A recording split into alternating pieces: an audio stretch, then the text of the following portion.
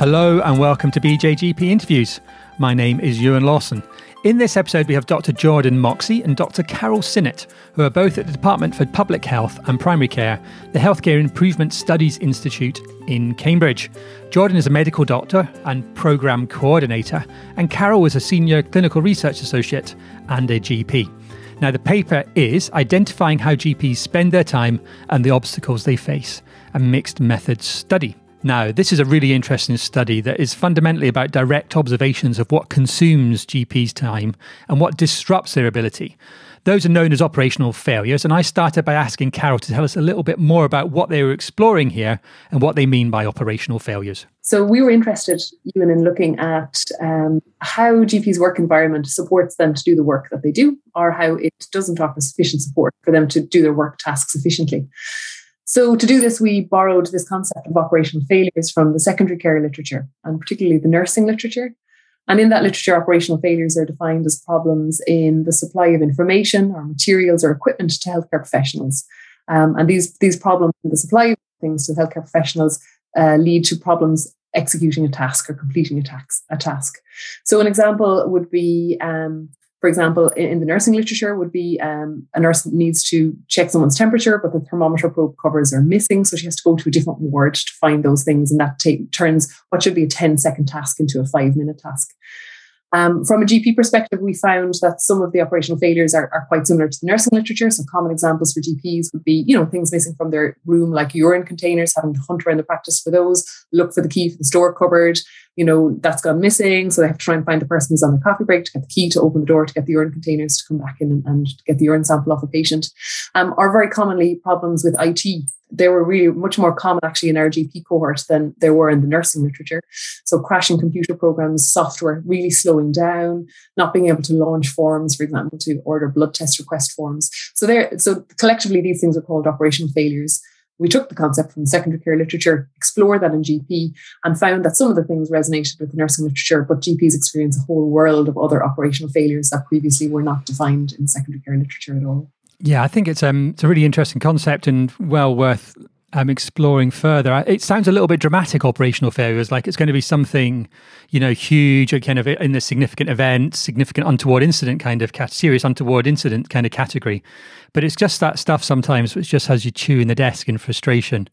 I saw someone on Twitter, a well-known doctor on Twitter yesterday, or maybe the day before, post that it took, I think, 17 minutes for their computer to start up in the morning. And that, I guess that's the kind of classic operational failure, isn't it?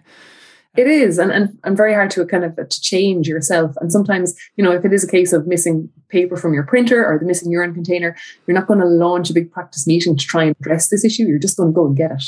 And it's the fact that most GPs try and sort it themselves just to try and get on with the next patient that they need to see, that it actually never gets kind of sorted out at a higher level. Yeah, really interesting. So tell us a little bit more about how you did this study, and then we can find out a little bit more about what you found. Yeah, sure. So I can take that question. So the study actually it's designed on the back of 2 previous studies. So we had previously done a big review of the literature. We did an interview study of GPs, and we knew that these operational failures or everyday obstacles happened. But what we hadn't got was really a comprehensive overview of the work that GPs do on a hour to minute to second basis, and also what sort of operational failures or obstacles were happening also very regularly. So that was the aim of the study, really, was to get a really comprehensive overview of all of those things and actually record quantitatively how many times these things are happening and how much of GP's time is it actually taking up. And then secondly, we wanted to sort of supplement that with ethnographic methods. So we took detailed field notes and we interviewed GPs after the observation sessions so that we could really truly contextualize what was observed in how GPs felt those consultations went. So it was the combination of the what we call time motion methods, which is a term to describe observing what goes on and paying particular attention to the time things take and sort of the movement involved in those tasks. And then also the kind of qualitative field notes and the qualitative interviews and combining it together to come up with the sort of the results and the insights that we bring out in this work.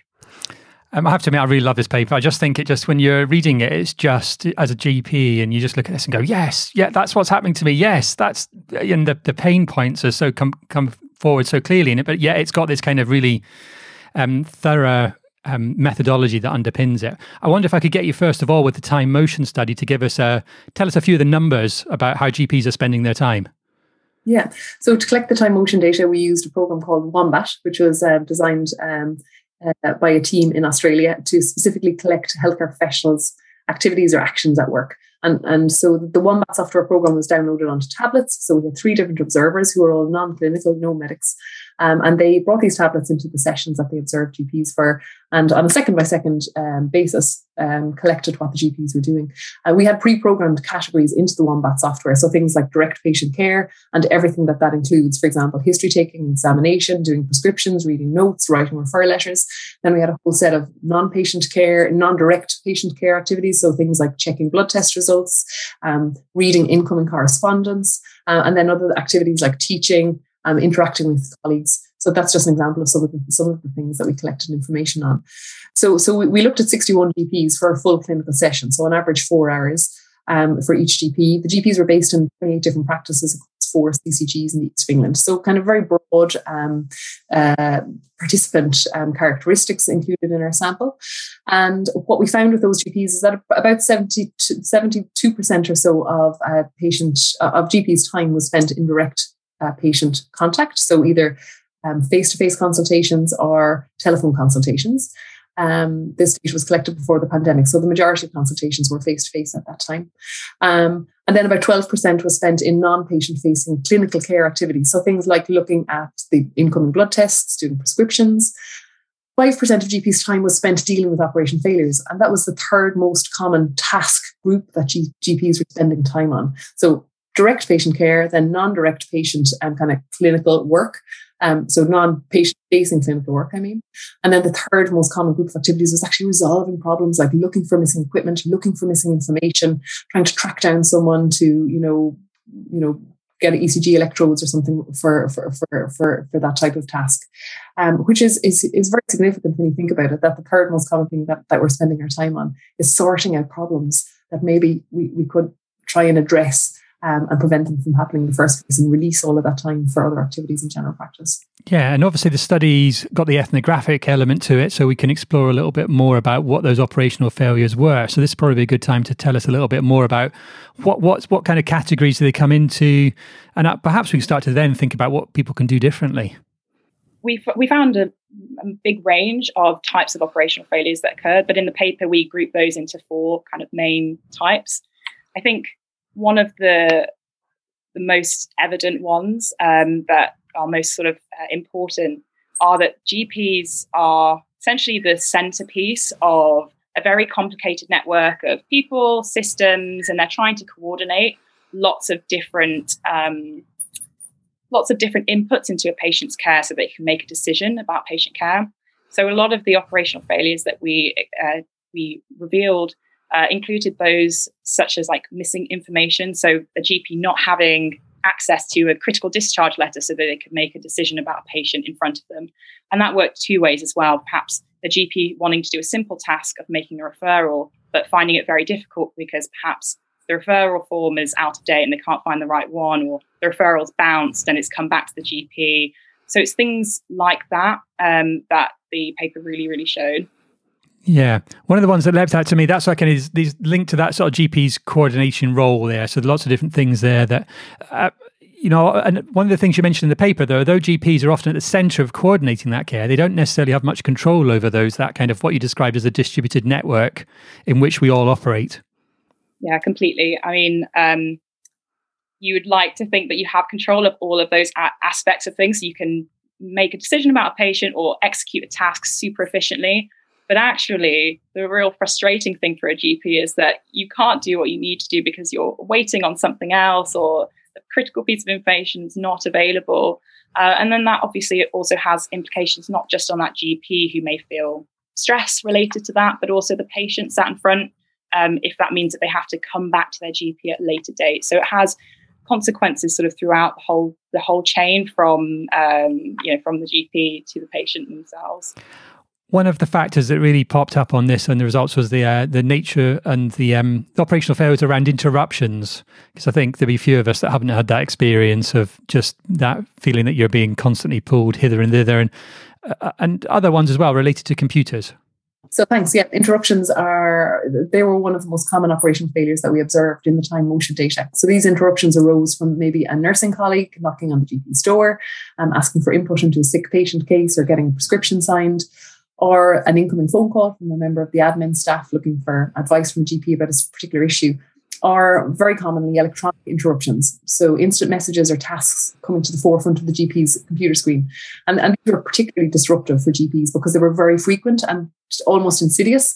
So the GP could be speaking to the patient or listening to the patient telling their history, when all of a sudden this message would appear on their computer screen, which would immediately lead the GP to divert their attention to the computer screen, with the patient often not sure what was happening. The GP is now distracted. They might have to kind of get the patient to start repeating themselves. So they're the type of interruptions. Now, GPs had different views on these interruptions. Many maintained that these open channels of communication were really important in general practice. You need to give your staff an opportunity to be able to access your opinion to maintain a high level of safety in the practice. But others found that, this issue might require my attention at some stage, but it doesn't require my attention just now when I'm in the middle of a complex consultation with the patient who I'm trying to build rapport with, for example. It's not time critical. It could be better dealt with some other way. So they were some of the interruption-related operational failures, which disrupted work and protracted consultations and increased risk in some cases.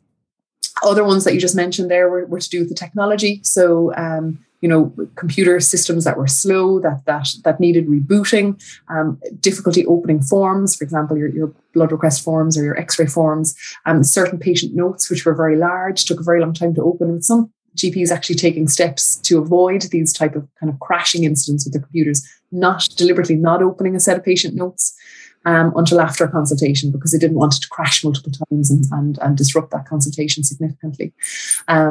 The information thing that Jordan has already spoken about, just the efficient channeling of information from other healthcare providers based outside the practice, but also within the practice, information could sometimes go askew or be directed to the wrong GP. For example, if continuity was disrupted and incoming information was sent to the wrong GP, then that GP might have to spend a particularly long length of time familiarising themselves with that patient case, when if it had been possibly directed to the GP more familiar with that patient, it could have led to greater efficiency for everyone involved, both the patient, the GP, and the practice as a whole. God, there's a tremendous amount in this paper. We can only sort of touch on some of the key areas. And I think there's an awful lot here that anybody reading it who's involved in practice or, setting policy, there's an awful lot here to actually start picking out. Any other key areas you'd like to mention to flag some of the important findings here? I'd say one other thing that's really come out of this work is that GPs' schedules rarely allow them the time that they actually need to get work done. So if you then add the sort of 5% of extra tasks are dealing with things that are like trying to find things or not having the right information, what you need when you need it, then that puts a lot of pressure on already very, very pressurized schedules. So when we're thinking about, let's say, a practice level of how you might redesign processes internally, where are we going to find time for GPs to be able to do that? So I think one of the key messages from the paper is that actually, if we can free up time within a general practitioner's schedule, then it will allow space for improvements to happen at a practice level. Now, we can go on to talk about things at the sort of policy level as well, but I think that's a conversation I think we could have. Yeah, Carol, have you got any key points that you'd like to make sure we mention? I think our data goes a long way to explain how complicated GP's work is, and the image of general practice work is often, I think from a lay perspective, is that GP work is much more straightforward than what the reality actually is. And for us to simply organise care outside our practice with some other, whether they're community-based providers or providers at secondary care level, and get that information back and continue our ongoing responsibilities towards that patient, actually involves so many more steps and frustrations and sometimes challenges than I think most people who work outside general practice would ever have perceived before that. Yeah, and certainly, well, I completely agree. I think the picture of general practice that's put forward and has been put forward in recent times by the media and by politicians as exceptionally crude and just inadequate. And particularly the kind of demand for more face-to-face. And your paper does a brilliant job of actually getting across the complexity. And even when, you account for clinic schedules and appointment times, and you describe that in this fictive schedule, and I really like that kind of description of what GPs are actually doing. There has been little sign that the policymakers, as they stand at the very highest levels, understand the pressures. And this is it gets that across really well. And of course, there are ways we should always reduce operational failures, as you've described them, as best we can. But they're a product of the system, aren't they? Partly the way the system is run just now as well. And general GPs, by our very nature, we're possibly speaking a bit too generally here, but most of us are pragmatists, and we try and just get work done as quickly as we can and just move on. And by doing that, we're possibly our own worst enemy. So by not drawing attention to these problems, we're not allowing them to be improved on more substantially. So I think we're really hopeful that the material in this paper will be useful to a really broad spectrum of readers. So GPs and practice managers might be able to identify with some of the things we've described and now see those problems within their own practices and maybe start taking some steps to realign their processes to better suit all of the staff within the practice. Obviously, that will, any change that they wish to implement will require time and resources, as Jordan has already mentioned.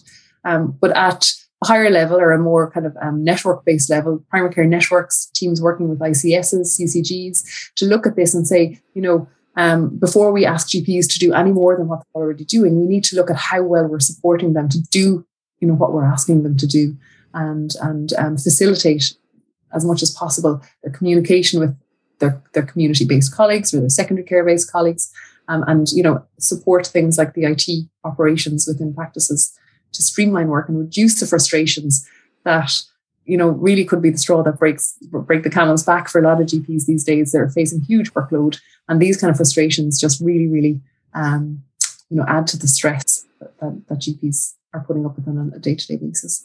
Yeah, I think that's important. It's not to so much conceptualize them as inefficiencies that should be ground out of the system. I think they're just really damaging to the individuals that work in those systems, and they add significantly to burnout.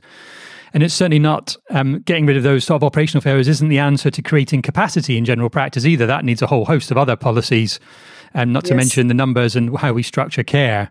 But they're really important, I think, for that particular reason, that actually this is the kind of thing that drives hard-pressed individuals to the very brink, and they start leaving the profession and the speciality. I think that's really key message here.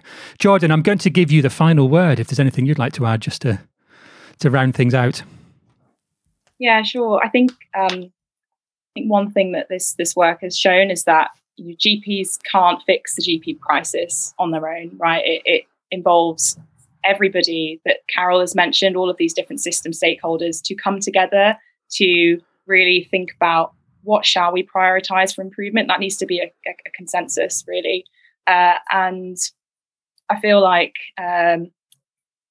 this work does a lot to basically put everyone on a common understanding of what is actually happening on the ground in general practice. Where are the issues? All right, now we all know this.